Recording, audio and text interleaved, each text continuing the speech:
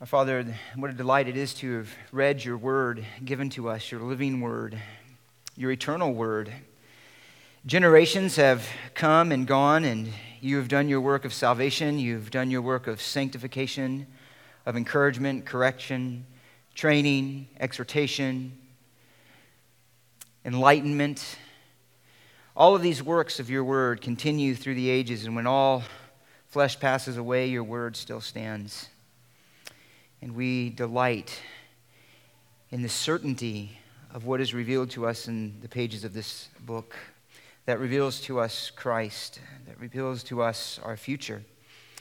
And we thank you for opening our eyes to see these glories, to see your glories, to see the glory of Christ. And we pray as we open your word now that you, Holy Spirit, would fulfill your ministry and be our teacher, and that you would reveal to us wisdom.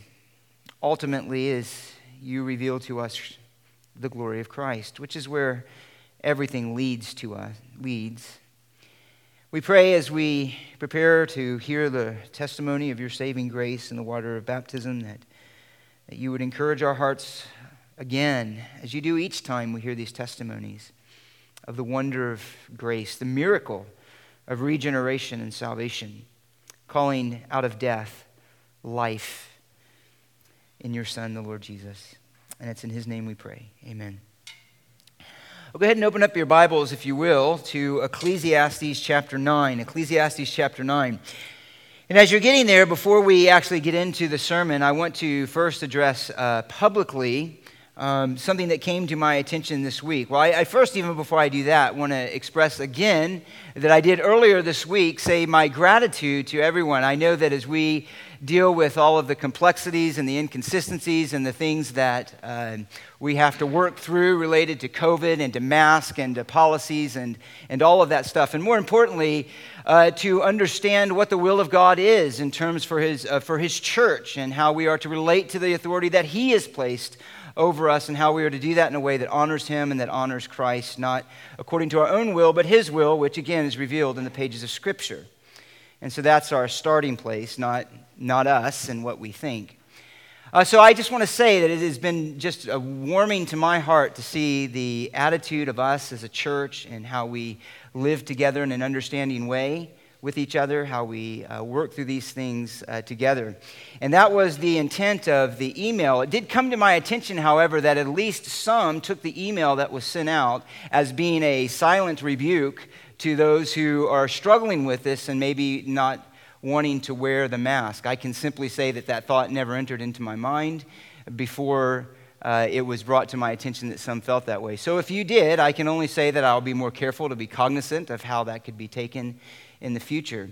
But what I also want to remind us of as we work through these things is that this whole issue, as everything is really, that would threaten unity, is in fact a test of the Lord.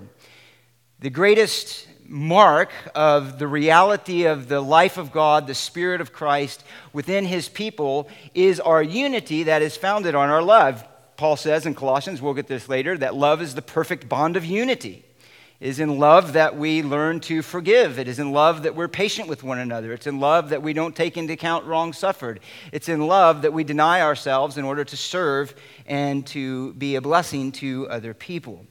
And so I want to remind us, too, as we think through these things, that there is much more that I would want to say, but I want to just make this simple point as we begin, that this is a spiritual battle. All of the life is a spiritual battle in our modern culture, and with all of the fruit of the Enlightenment, we almost act as if these spiritual realities behind what we can see were some leftover of paganism in a bygone era before we became so much more intellectual and intelligent. But in fact, Scripture makes clear to us that it is not only what we see and do in this world, but there are spiritual realities behind this, and Scripture itself draws us into this. And so I want to remind you of just two passages as we think through how we work through this together. The first is, and you're familiar with both of them, put on the full armor of God so that you will be able to stand firm against the schemes of the devil, the methods of the devil, the intentions of the devil, the well-organized and purposeful works of the devil to destroy what God has accomplished. For our struggle, he says, is not against flesh and blood, but against the rulers, against the powers, against the world forces of this darkness, against the spiritual forces of wickedness in the heavenly places. And then if you'll remember in 2 Corinthians, Paul addressing an issue of some who had sided with false teachers and one particular who had caused distress for the apostle in maligning his ministry. He wrote them a letter. There was repentance, and then there was this brother who had sinned, who was there was the potential that he was to be treated harshly by the rest of the congregation. And so Paul writes, and he writes of his forgiveness. He writes to appeal to them for forgiveness, and he says this, so that no advantage would be taken of us by Satan, for we are not ignorant of his schemes. And what were his schemes? Is to cause division within the church.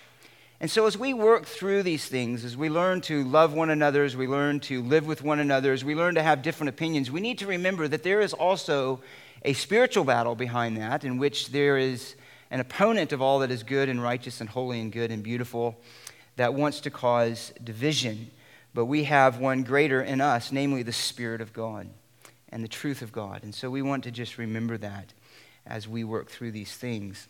But I wanted to say that publicly, not in an email. I think that would be more effective. Now, with that being said, let's look at Ecclesiastes as we prepare to hear this testimony of baptism. We're first going to jump back in where we left off in the book of Ecclesiastes, chapter 9. I'll begin reading in verse 10, and I'll read down to verse 10 of chapter 9 and read down to verse 3 of chapter 10, and then we'll look at this together. Chapter 9, verse 10. Whatever your hand finds to do, do it with all your might. For there is no activity or planning or knowledge or wisdom in Sheol where you are going. I again saw under the sun that the race is not to the swift, and the battle is not to the warriors, and neither is bread to the wise, nor wealth to the discerning, nor favored to men of ability. For time and chance overtake them all. Moreover, man does not know his time. Like fish caught in a treacherous net and birds trapped in a snare, so the sons of men are ensnared at an evil time when it suddenly falls on them. Also, this I came to see as wisdom under the sun, and it impressed me. There was a small city with a few men in it, and a great king came to it, surrounded it, and constructed large siege works against it. But there was found in it a poor wise man, and he delivered the city by his wisdom, yet no one remembered that poor man. So I said, wisdom is better than strength, but the wisdom of the poor man is despised, and his words are not heeded. The words of the wise heard in quietness are better than the shouting of a ruler among fools. Wisdom is better than weapons of war, but one sinner destroys much good. Dead flies make a perfumer's oil stink, and so a little foolishness is weightier than wisdom and honor. A wise man's heart directs him towards the right, but the foolish man's heart directs him towards the left. And even when the fool walks along the road, his sense is lacking, he demonstrates to everyone that he is a fool.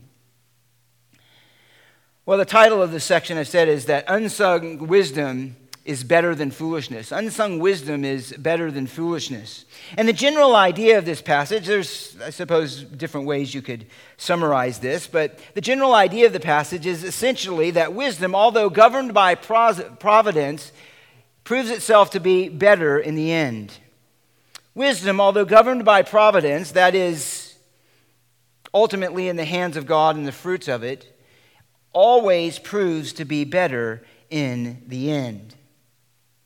And so let's look at first then, we'll look at this under a few headings as he unfolds this. And we'll note then that wisdom is limited under providence. Wisdom is limited under providence, under the purposes of God, under the providence of God. Look back at verse 11.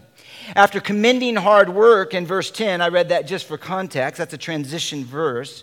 He goes immediately into verse 11 and he says, I saw again under the sun that the race is not to the swift, the battle is not to warriors, neither is bread to the wise, and so forth. For time and chance overtake them all. And so Solomon is here continuing to accentuate the fact that he has been building and illustrating all throughout Ecclesiastes, namely that God's sovereign purposes reign over the purposes of men. God is sovereign over all that he has made. It's God's purposes that stand in the end, not man's purposes. And so the key idea really is that whether there is success or no success, it all lies in the hand of God, not the effort of men. Now, to say that, however, can lead to some kind of confusion.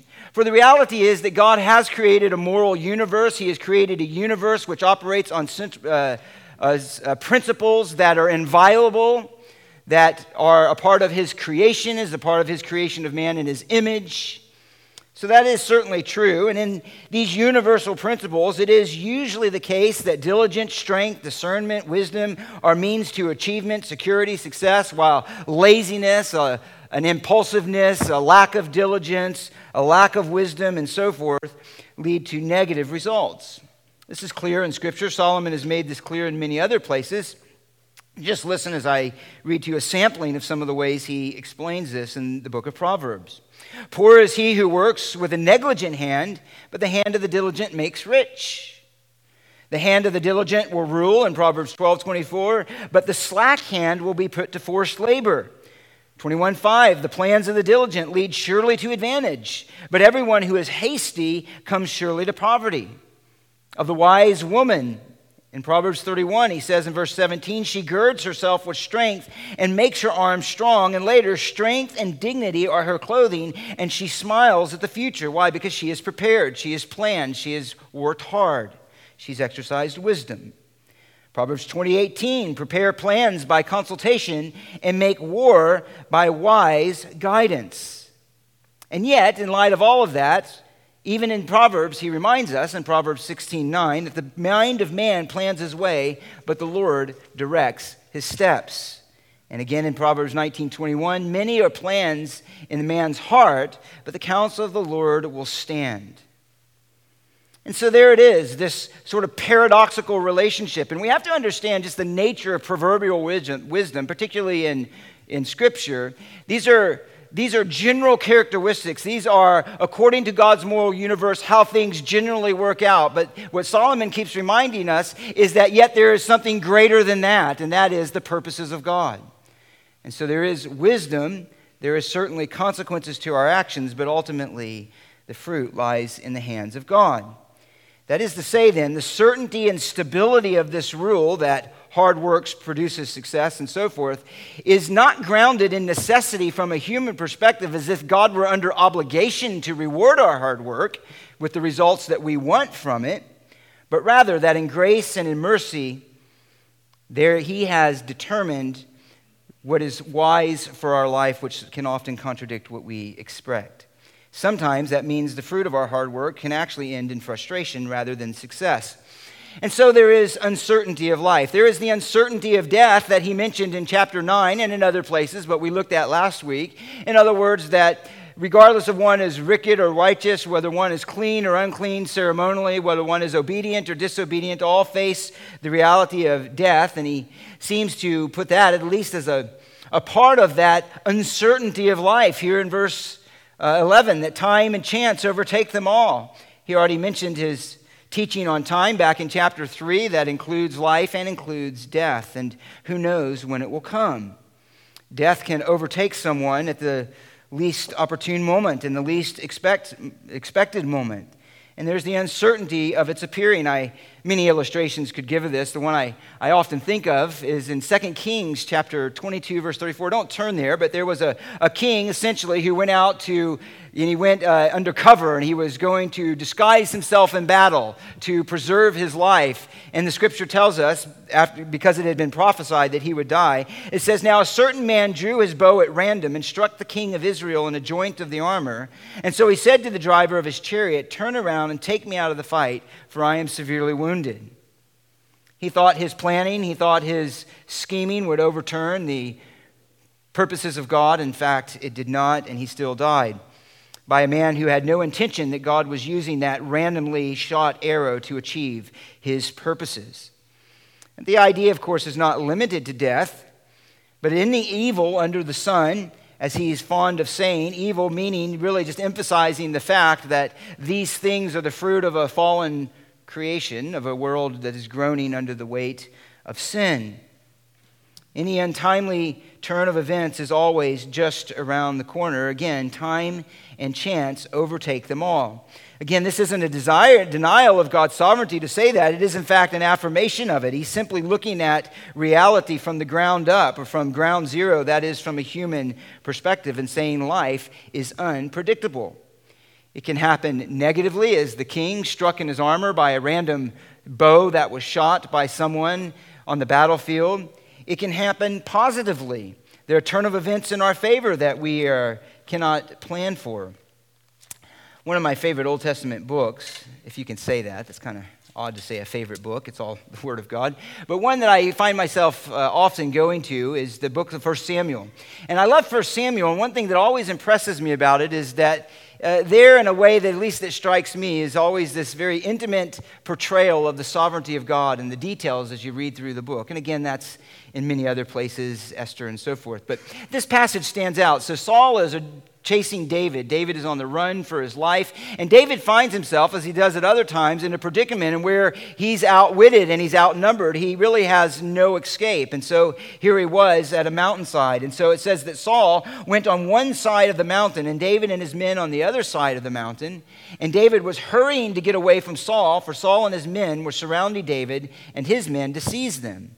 But a messenger came to Saul saying, "Hurry and come, for the Philistines have made a raid on the land." And so Saul returned from pursuing David and went to meet the Philistines, and therefore they called that place the Rock of Escape. Here's David on the run, outnumbered. Saul's army was going to overtake him. Unbeknownst to David, God had a plan of deliverance by Saul getting a message from the Philistines, taking him away. David is spared. The point is that Saul's superior armies, Saul's superior position of strength ultimately was derailed by the sovereign purposes of God. And conversely, David's position of weakness, militarily speaking, was given protection by the sovereign purposes of God as he sent Saul away. And so it is. Time and events come and change things, and we can't really plan on them, and that is the point. Just think of the massive effects of the situation of COVID-19 in a world now over a year later under the conditions of what is described as a pandemic. Think of the fortunes that were overturned, family conditions that were disrupted. Children all of a sudden at home and not allowed into the school, jobs that were moved from the office into the home and all the conditions that come with that. Fortunes that rose and fortunes that fell because of it. It was something that could not be planned on. They're just the way things go. People who maybe were going to start a business just right when the pandemic hit, all of a sudden found themselves with everything working against them, though they may have had the best laid plans leading up to that point. Someone who just began to make a profit all of a sudden is making a loss, and so forth. Just think of the history of your own life. Just think of the plans that you have laid throughout all of your days that were reversed, that went in the opposite direction. All of us can identify with that. And that's Solomon's point. That while there is the reality that wisdom is better, that he'll illustrate in a moment, while the race usually does go to the swift, while the strong usually do come out on top, it's not always the case, and we simply can't plan on it. One, God may take you out by death. Two, there may be circumstances that change that we have no power over. And so the mark of wisdom, in light of this, is to have the humility to trust and to yield to God, to submit to his will for life. This means that we are to make plans, we are to prepare for the future, and there's nothing wrong with having dreams and goals and desires and anticipation and hopes for our life and things that we work for. That's not his point. As a matter of fact, in verse 10, he says that is part of the advantage and the wisdom of being in this world. He says in verse 10, "For there's no activity or planning or knowledge or wisdom in Sheol." In other words, those are the things of this creation. Those are the things that we should be doing here. They're right and they're good. But they have their limitation. This is a normal part of life, of course, to plan for the future. It's even a part of being made in the image of God, and a part of our subduing creation is that we think of the future, we plan. We want to bring things about by our hard work. These things are good in themselves. Here's the problem. The problem is that when we have these dreams and these goals without reference to God's control over our lives and his purposes for our life, that's where the problem comes in. That's where we end up getting frustrated, overly discouraged, overly despondent when things don't go our way. It's fine to plan, and it's fine to have purposes, and it's fine to expect things in the future, but there are two conditions of our heart that must attend that. And one is this, that as we think of the future and our plans, that it's attended with gratitude, and ultimately the end isn't merely our pleasure and our advantage, but rather the service of God, how we fulfill His purposes for His kingdom, how we fulfill His will. That it's not merely self-centered planning, but it is ultimately planning that recognizes that whatever comes, it is to be ultimately for the advantage of the kingdom, not only our own lives. And secondly, that as we plan for the future, we ultimately are submitted to the will of God, for He knows what is best for us and for His glory. And we yield to that. This is exactly the point, part of the point in James, a passage we're familiar with. Let me just remind you of it. James chapter 4. He says this, "Come now, you who say today or tomorrow we'll go to such and such a city and spend a year there and engage in business and make a profit." Again, nothing sinful about that. That's good. It would be foolish to go into a place. It would be foolish to make plans. It would be foolish to have a business adventure and not to have thought ahead and prepared. That's not the issue. He says, "Yet you do not know what your life will be like tomorrow. You are just a vapor that appears for a little while and then vanishes away. Instead, you ought to say, if the Lord wills, we will live and also do this or that. But as it is, you boast in your arrogance, and all such boasting is evil." The boasting there is the idea that the success will come by our intention, our plans. It is without reference to God. One said this, he says, "As we grow up, we replace our childhood dreams of being a ballerina or a firefighter with hopes of an apprenticeship or a degree and a job and a husband and children and a house in a certain part of town with a big dining room where people can come and go and laugh and eat and talk together. You might simply long to grow old happily with your family and grandchildren around you. Ecclesiastes says maybe you will do all these things, or maybe you'll be dead before the year ends. Maybe you'll never get that job. Maybe you'll get married and have kids, but never the house you want. Can you see what the preacher is saying to us? Put your faith in something else that is not under the sun, because one event under the sun might change all of your best laid plans, for man does not know his time." And that is the point here, is that we don't know, and so we are to live wisely when we live under the sovereign hand of God. Although being wise then does not guarantee success or freedom from problems, this is part of God's jurisdiction. However, wisdom is an advantage. He said back in chapter 2, "I turn to consider wisdom, madness, and folly, for what will the man do who will come after the king except what has already been done? And I saw that wisdom excels folly as light excels darkness. The wise man's eyes are in his head, but the fool walks in darkness. And yet I know one fate befalls them all." So wisdom is better. Wisdom does excel folly, but wisdom is no guarantee. But he emphasizes the better part with an illustration beginning in verse 13. And here's the second point. Wisdom does have advantage in difficulties. And he gives a parable or a story. It could be taken either way. Most likely it is a story, an account of an actual event, but in either case the point remains the same. Beginning in verse 13, he says, "Although this I came to see as wisdom under the sun, and it impressed me. It made an impact on me. I remembered it. There was a small city with few men in it, and a great king came to it, surrounded it, and constructed large siege works against it. But there was found in it a poor wise man, and he delivered the city by his wisdom, yet no one remembered that poor man." And here he simply makes the point again that having acknowledged that wisdom is not a guarantee for earthly success, yet it does have advantages. It does bring advantages in life, if not honor. It may lack the honor that it deserves and the recognition, but it still brings about good. And so he sets it up. He says, here's an impossible situation. There is a small city with a few men in it, and a great king came against it. In other words, this small city was no match for the power of this great king. There were siege works laid up against it, in which there was seemingly no escape from the intentions of the ruler who wanted to destroy those who were in the city. It's a picture of a hopeless situation in which the usual instruments of war were not available.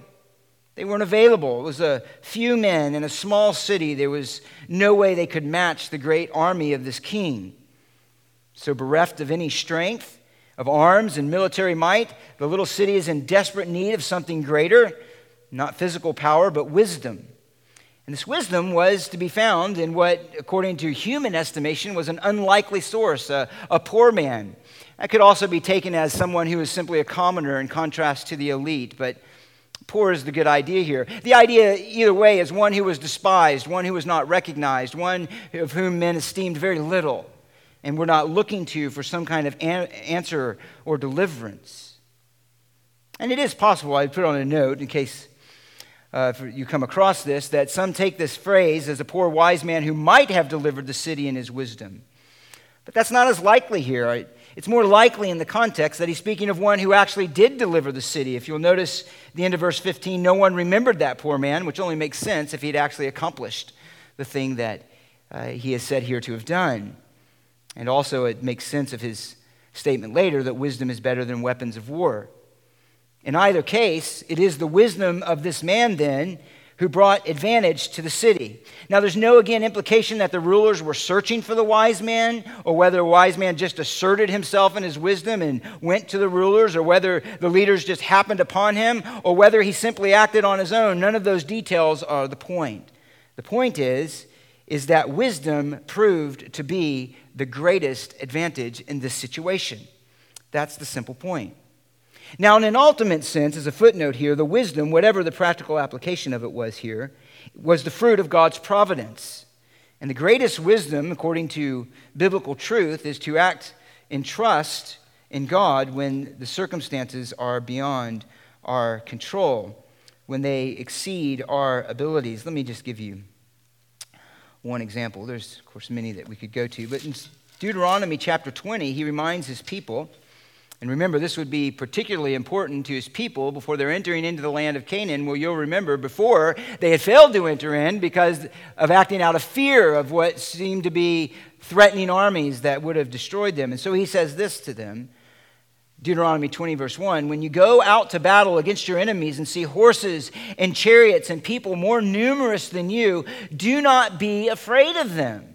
Why? Wouldn't that be a natural response to be afraid because they are greater, because they are more powerful, because they have a greater advantage over us? But he says, no, for this is the reason you should not be afraid. The Lord your God, who brought you up from the land of Egypt, is with you. He is with you. God is your deliverer. God is the one who brings you out of the impossible situation, and God accentuates that to us and to his people continually throughout the history of man and certainly throughout the Old Covenant. He gives his people wisdom. He fights for his people. He ultimately is the one who is the deliverer. And we won't turn there for time's sake, but he doesn't disparage the fact that there's, again, planning. There's come up with a game plan against to go this enemy, but ultimately it is from God, Proverbs 24. But the lesson learned here is this. In verse 16, wisdom is better than strength. That's the point. Whether the person is honored or not, the fact is the city was delivered and all benefited, including the poor man. He benefited just as well. Wisdom didn't bring him honor, but wisdom is always better because of its own sake, because wisdom functions in line with the will of God. And yet the tragedy here, again, is this, that it's not honored by men. Men don't esteem the wise. And so he says he was despised, and his words are not heeded. That is, that even though he brought about a great victory, he's put off to the side and he's no longer attended to again. He's not given a place of honor or respect because of his wisdom. He is quickly forgotten. And there he says in verse 17, the words of the wise, heeded in quietness, are better than the shouting of a ruler among fools. That heeded in quietness could be that he said it in quietness or is heard in quietness, but the contrast is the same in either case. That is, the silent effect of wisdom is set against the foolishness and the self-aggrandizing and the pride of rulers who like to honor themselves, even though they demonstrate an inability to accomplish the same victory that this poor wise man did. The world, however, gravitates towards the loud and the self-promoting. Don't we see that all the time? The world gravitates towards the shouting ruler. The one who is the loudest is the one, and acts the most confident, is the one generally who can get a crowd to follow them, even though they might be the foolish ones. That's just how it works. And this is how it is. The shouting of the ruler among fools, unfortunately, demonstrates much of what we see among our rulers. But let's go right to the third point that he makes here. Wisdom's precariousness because of foolishness. And this is really what I want to get to. The words of the wise heard in quietness are better than the shouting of a ruler among fools. Wisdom is better than weapons of war, and here it is. But one sinner destroys much good. One sinner destroys much good. Dead flies make a perfumer's oil stink, so a little foolishness is weightier than wisdom and honor. A wise man's heart directs him towards the right, but the foolish man's heart directs him towards the left. And even when the fool walks along the road, he shows he has no sense, and he demonstrates to everyone that he is a fool. And this is an important lesson. Wisdom is most precious. Wisdom does bring advantages. Wisdom is to be preferred. Wisdom does bring advantage not only in the success it can bring externally, but also in the peace that it brings internally to the one who's walking according to the will of God and experiences the fruit of wisdom with everyone else. But this wisdom, as much as its value is superior to foolishness, is also precarious. It's vulnerable. It's subject to be overturned, to be ruined. And that is his point here. Let us still not put too much confidence in that and be warned. And it brings us to a vital point that is often missed in the Christian life, actually. Let me begin by just giving a quote that I think brings this point out well. He says, "It is vital to know the difference between wisdom and folly. Most Christians can distinguish good and evil from evil, and we know that some things are morally right while others are morally wrong. And so we try to do the right things instead of the wrong things. This kind of thinking is fine as far as it goes. The trouble, however, is that some of the most important choices in life are not between good and evil, but between wisdom and folly." And so there's something very different between merely morally good and morally evil as opposed to what is wise and to what is foolish. Christian maturity is marked by the more we understand wisdom. It takes very little insight, really. Even an unbeliever can distinguish to some level between morally right and morally wrong. That's less and less so in our culture, granted. But still, it's within man. It's within the capability of man, still carrying the image of God within them, to make a moral distinction between what is right and what is wrong. Wisdom, however, is far more precious and far more difficult to attain and to put into practice. I think the first is then, and this is true in light in sanctification.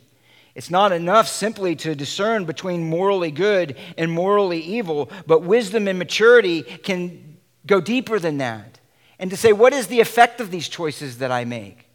What is the consequence of these? Where is this leading me? What is the overall direction that this choice will lead me? And to discern at that level is the mark of wisdom. Wisdom, not merely.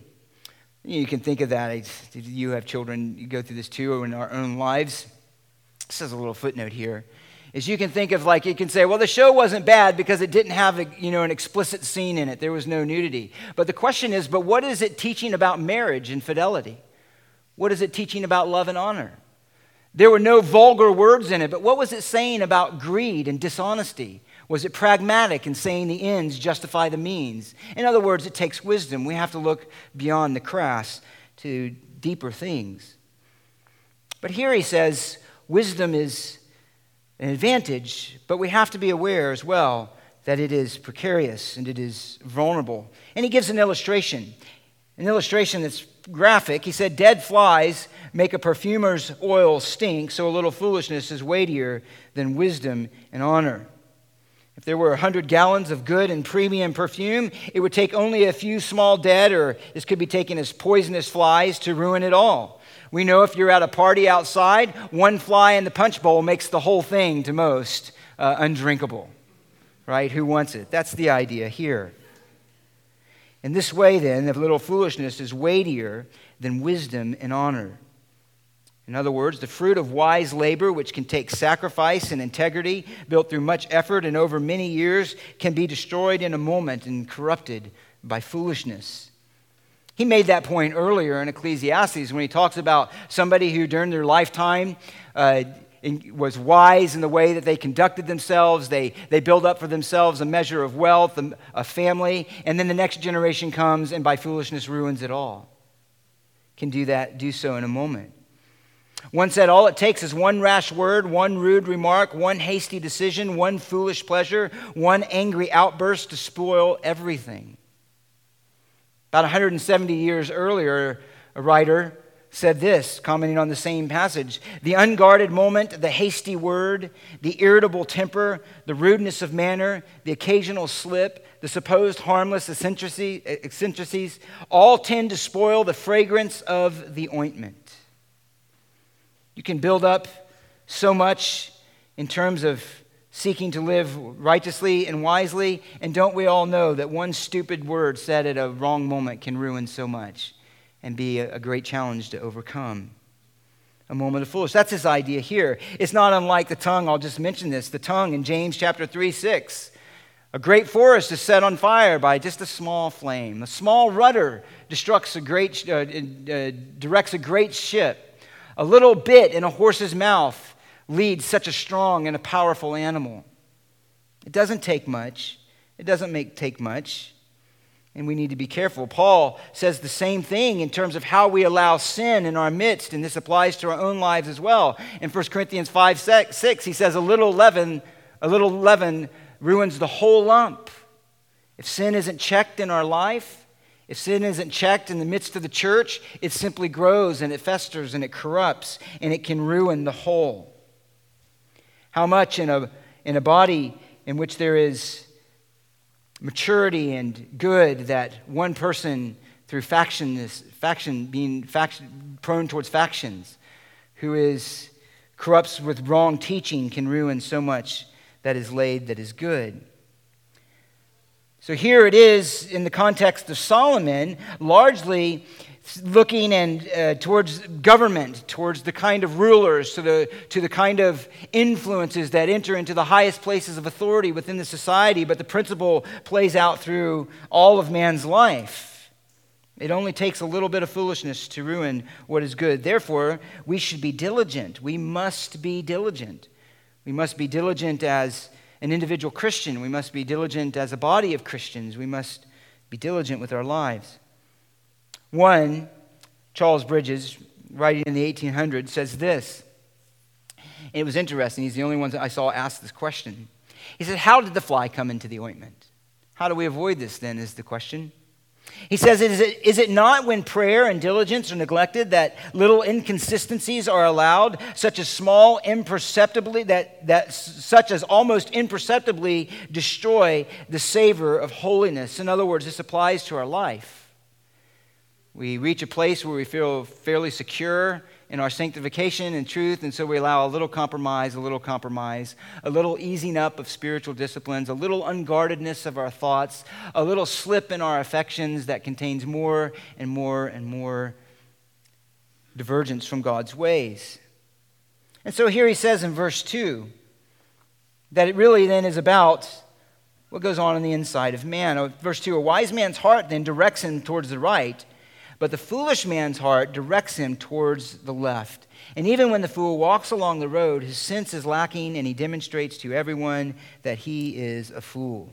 Of course, the emphasis here is not on direction, but right or left serve as metaphors for what is good or bad, wise or foolish. This is common in Scripture.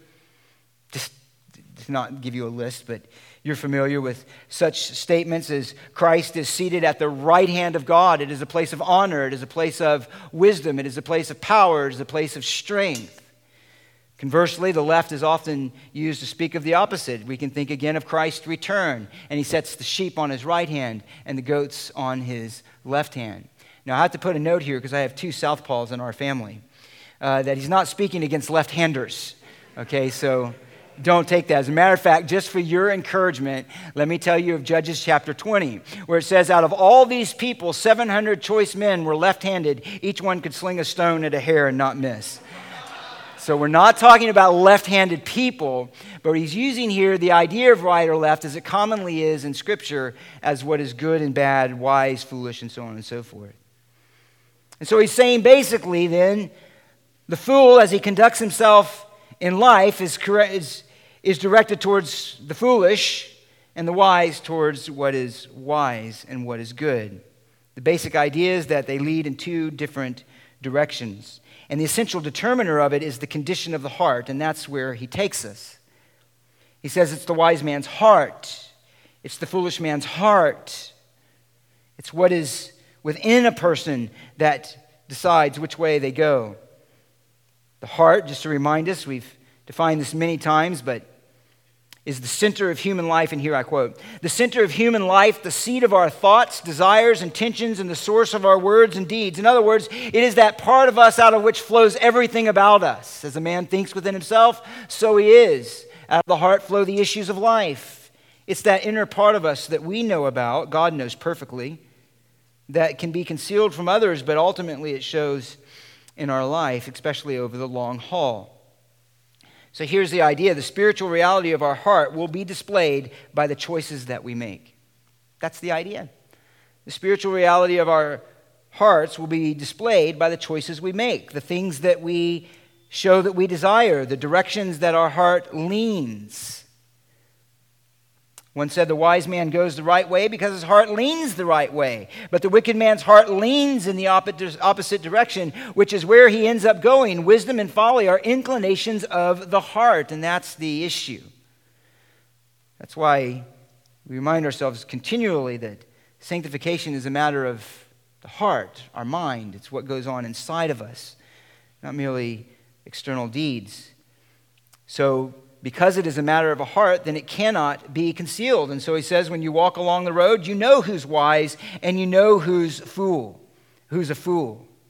It's interesting here. He says, his sense is lacking, speaking of the fool. It says he demonstrates to everyone that he is a fool. Again, this is a statement that could be taken in a couple of different ways. It literally says he says, that's translated demonstrate.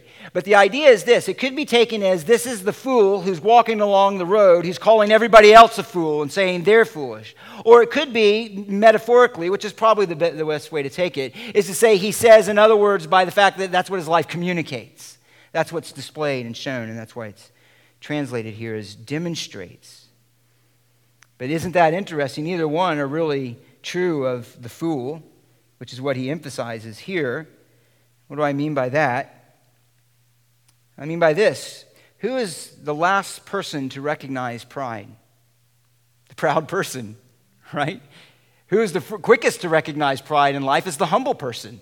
The humble person feels the most proud because they're the most sensitive to it and what it means to walk in humility.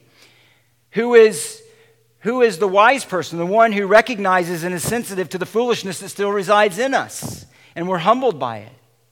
The fool is the last one to recognize their foolishness. How much do we have to, does this need illustration? Do we not know this in our own life? The one who is in sin and is hardened in their heart towards it is the one who is the last one to see it. It takes a work of God to reveal it to them. The Spirit of God must reveal to them their foolishness and their pride. The way of the fool, Solomon said in another place in Proverbs 12:15, is always right in his own eyes, but a wise man is he who listens to counsel. The illustration that immediately came to my mind is a drunk person, right? Have we witnessed that? Some of us who maybe were saved out of that can put ourselves in that boat where if you're sober and you're watching drunk people, the more they drink, the more foolish they act. But in a drunk person's mind, they just think they're suave and debonair. They think they're cool, they think they're funny, they think they're entertaining, they think that whoever they talk to of the opposite sex must be overwhelmingly impressed with them. And yet, if you're looking at it from the outside, you're like, you look like a fool. Man, you look like an idiot. I have been that idiot, I understand, and many of us have been. And that's the idea here. The last one to recognize this is the fool themselves, is the proud person themselves, but it is something that everybody else sees immediately for what it is. And so that is the point here. And again, this is why all an issue of the heart, and again, why if we are to grow in holiness, even as was read this morning by Jason, We must guard the mind. We must be sober in our mind. What we read this morning was we set our mind on the things above, where Christ is seated at the right hand of God. Christ in whom our life is hidden. It is the work of the Spirit in the inner man that guards us against this. And the Spirit uses and employs the conscience, which, informed by Scripture, searches our inner intentions and our thoughts as it's activated by the Spirit of God as He reveals truth within the believer. And He reveals the glory of Christ. It's there that we must seek to live in truth, to walk in the light, to live authentically and honestly before God. It's that part of us that others cannot see, but I'll tell you what, if sin is allowed to fester in our life, we'll see it eventually. It can't be concealed forever. And that's why we must deal with our thoughts and with our affections. And the truest experience then, this leads us to the fact of a wise person and a foolish person, is their response to God. Again, Solomon made that clear.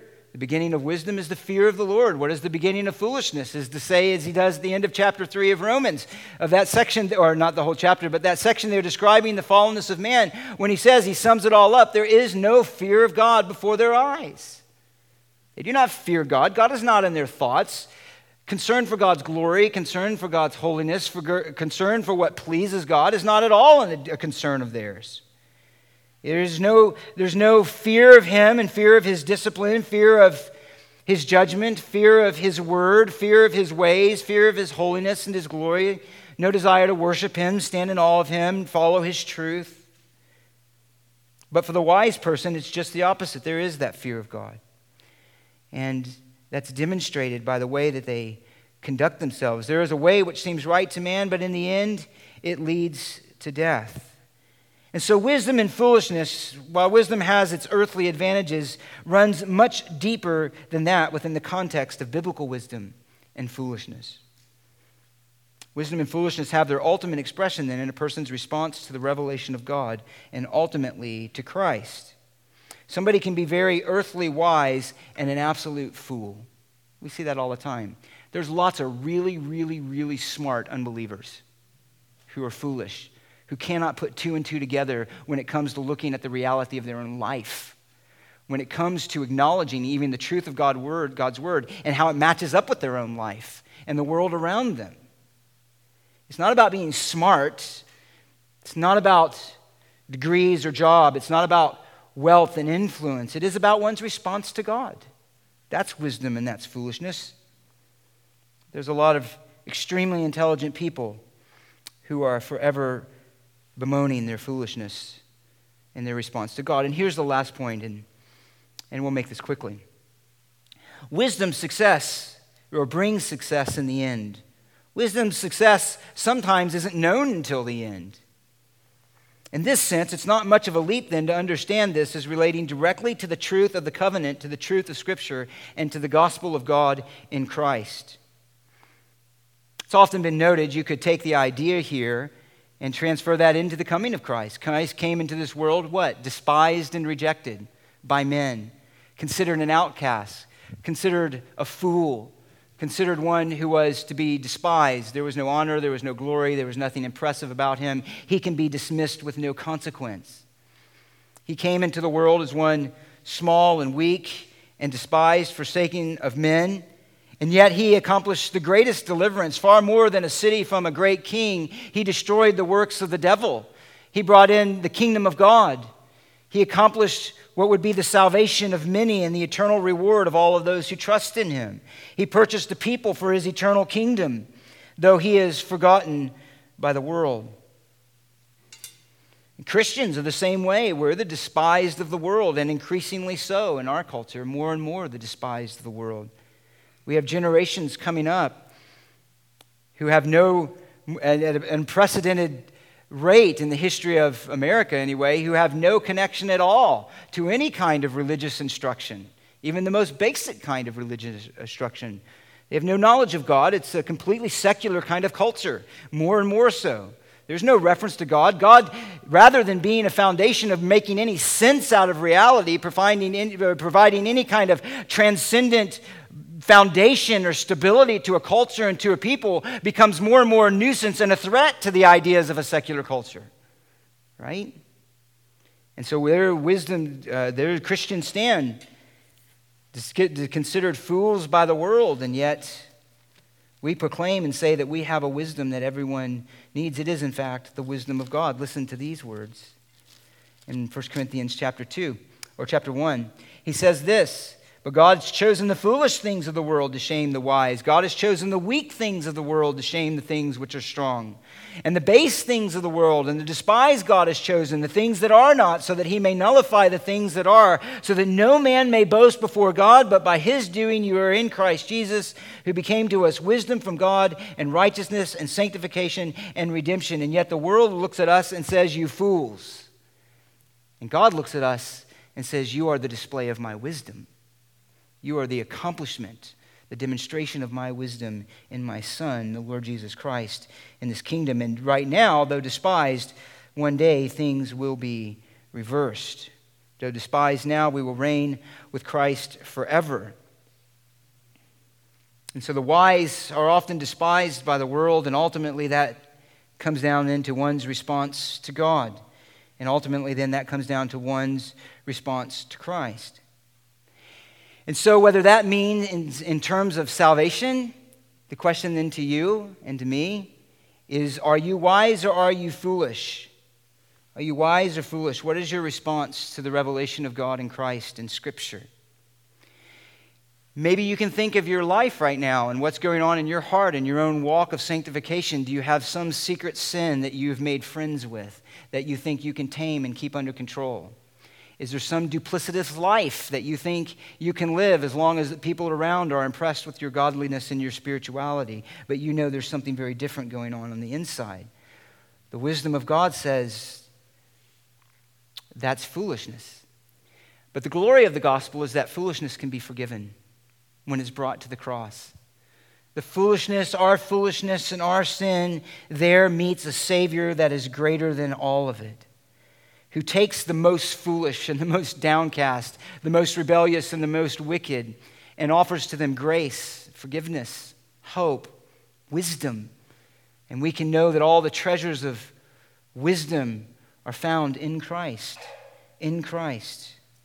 And our hope is that that wisdom will ultimately be vindicated. If never in this world, it will be in the age to come.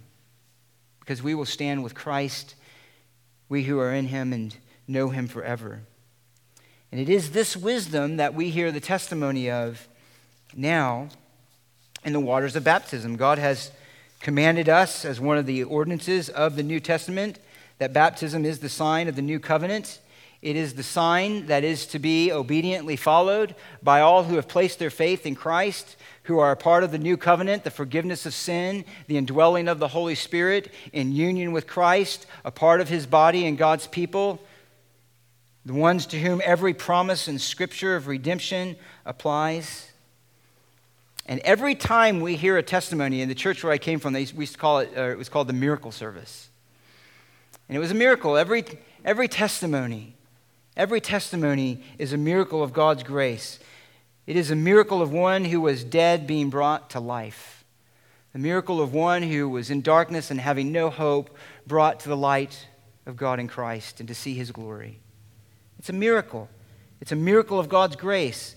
Every name that is proclaimed and every life that is represented in the waters of baptism represents a life and a name and a person that God knew before the foundation of the world, that he determined to call into union with his Son. It's a name for whom Christ, while he was on the cross, was specifically dying for, specifically redeeming, specifically knowing that his work on the cross would be the foundation to bring them into the glories of his inheritance and his life. And so we rejoice and we delight in these things. Let me pray, and then we'll get ready to hear this testimony. Father, thank you for giving us your word. Thank you for giving us the warnings of Scripture, because the warnings of Scripture are there for us as well as the promises. The warnings to remind us of the foolishness of sin, the promises to capture our affections with the glories of righteousness, which are then to be captured with the glories of Christ. And so we thank you. We thank you that you have made all of us who were born into this world as fools, that you have, for those you've called to Christ, given us wisdom unto salvation, have given us life, have given us hope. And we give you all the thanks, all of the praise, all of the glory, as we will for all of eternity with all of the redeemed forever.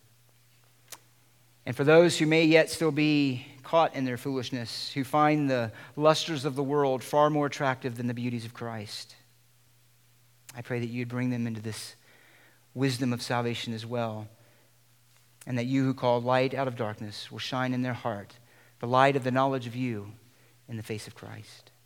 And it is to this end we pray. In Jesus' name, amen.